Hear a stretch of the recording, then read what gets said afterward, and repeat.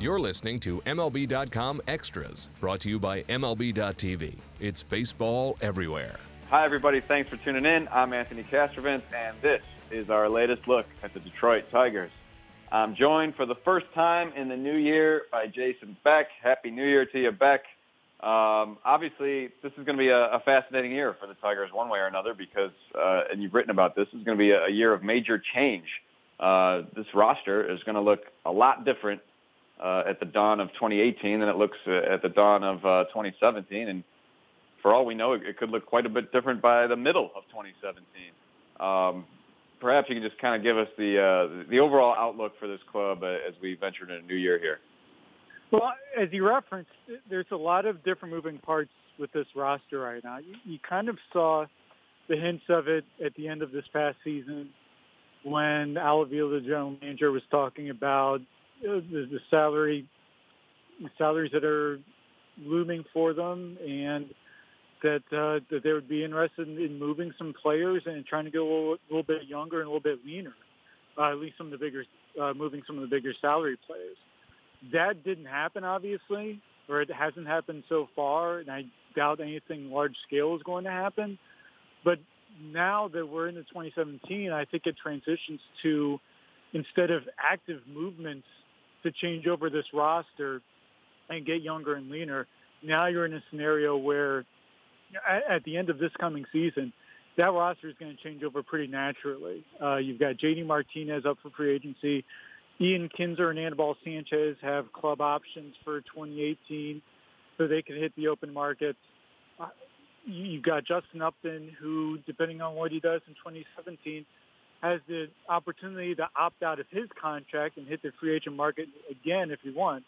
Now, you wouldn't expect him to do that based off of what he did in 2016, but if he has a bounce-back year, you could easily see him, given what the dollars are for guys on the market right now, you could easily see him opting for free agency and opting to give it another shot. So that's a huge chunk of payroll right there, just with that handful of players.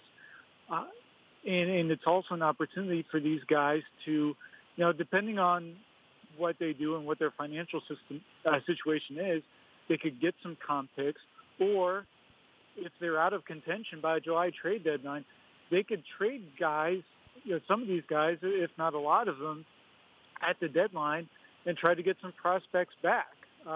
They weren't very appealing on the trade market this offseason, but one would expect there could be, as long as they perform, a lot more appeal for guys with short-term obligations like that on the in the mid-season market. Yeah, and so as we sit here today, you look at the Tigers roster, you look at the rest of the division, it's not inconceivable this club could contend.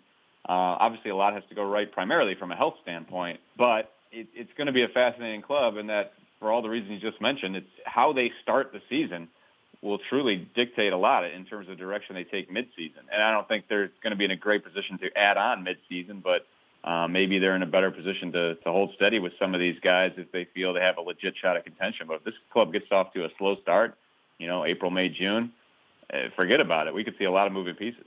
Right, and we've seen in past years, not from the Tigers, obviously, but from other clubs, teams sometimes get out in front of that July trade deadline market and make big moves in June. And if this team gets off to a slow start, there's nothing that would rule out that happening. I know the Tigers rebounded from, pretty horrific start this past season to get back into contention by the end of July, and then really even get on the fringe of a division race by Labor Day weekend.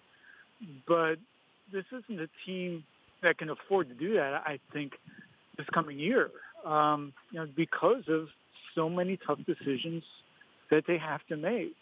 And also, you've got a manager who's in the final year of his contract. I know Brad Ausmus was in that situation last year too, but I think now there's going to be some scrutiny on him because it's, first of all, he's in a lot of ways, this is the last ride for this team as it's made up. But also, he works so well with the young players that they have. You would like to see him around to kind of guide through a reloading or rebuilding process or whatever you want to call it. But if they get off to a bad start and there's some urgency to try to make what you can of the season, it could be difficult to keep them around for that. As we said, the Tigers' competitive chances are very much, and you could say this of any team, but I'd say especially of a team that's more of a relying on aging players and maybe some questions about the overall depth, is they got to stay healthy. And I think one guy who truly has to stay healthy is Jordan Zimmermann. His first season with Detroit could not have started worse, or his first year of his contract with Detroit could not have started worse, and it could not have started better. By that I mean the month of April was fantastic, could not have started better, but the season at large could not have been worse. He only pitched 9 2/3 innings over the final 3 months of the season because of neck and back issues. How big is Zimmermann's presence for 2017? Oh, man, it's huge. I mean, think about it. When you look back, how incredible it was that this guy who was really the ace of the staff for the first month and a half of the season ended up being a liability in the rotation by September. Yeah. They kept bringing him out there hoping that something would click and he could at least give them some serviceable innings, and he couldn't even do that. At last check, he was getting injections in the neck to try to loosen up some of the neck and back issues that were hampering him for most of last season. The Tigers sound optimistic at this point that he should be at full strength for spring training and that he can work his way back. But when you start discussing neck and back issues and a guy who's now on the other side of 30, nothing's a sure thing.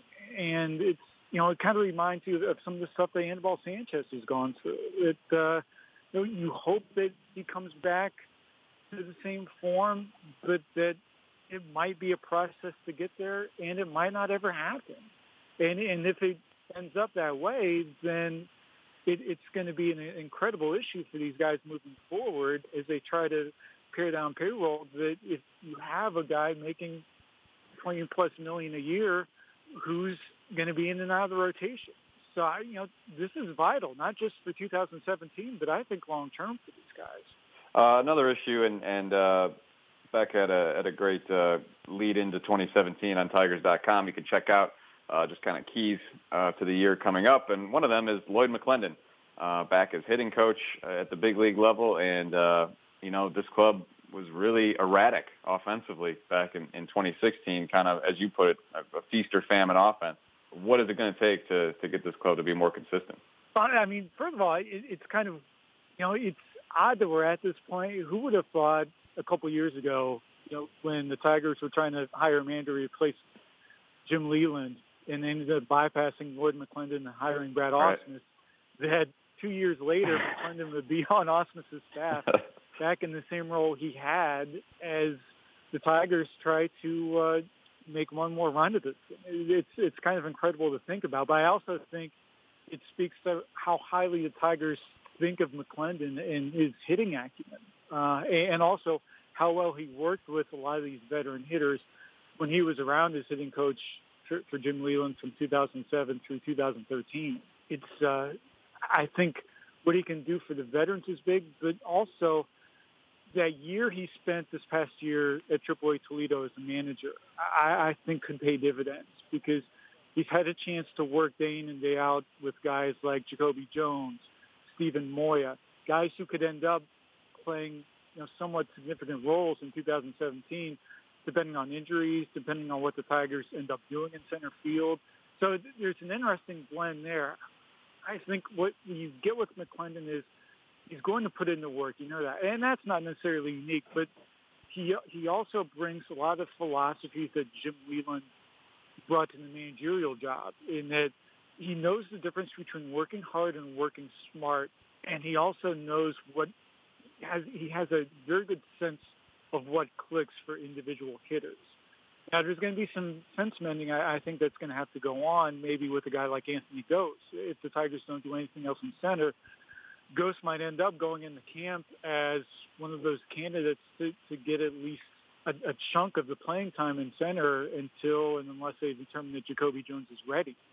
But right now, it's an interesting fit. I think it's interesting having McClendon back, and we'll see what impact he can have on this offense. But yeah, they do have to get him more consistent, especially a guy like Justin Upton. Last thing, Beck, a minor move this week. Ed Mujica is signed to a minor league deal with an invite to big league camp, and it just seems like these are the kind of moves that we're going to be seeing from the Tigers these next few weeks as they do try to put together, especially a workable bullpen. Try to get some low-profile guys who might be due for a bounce back. Yeah, the only major league contract they've signed a guy to this offseason has been Alex Avila to be the second catcher. It's odd to think of it right now, but yeah, it's unless some trades come down the line to free up some payroll, I would expect more deals like these as Tigers try to find some guys on the rebound and also try to limit their luxury tax liability. Now, the good news for them is that it's been a slow-moving market, and you can envision a scenario in which you have a lot of guys really all across the board who are looking for jobs at the end of January, beginning of February.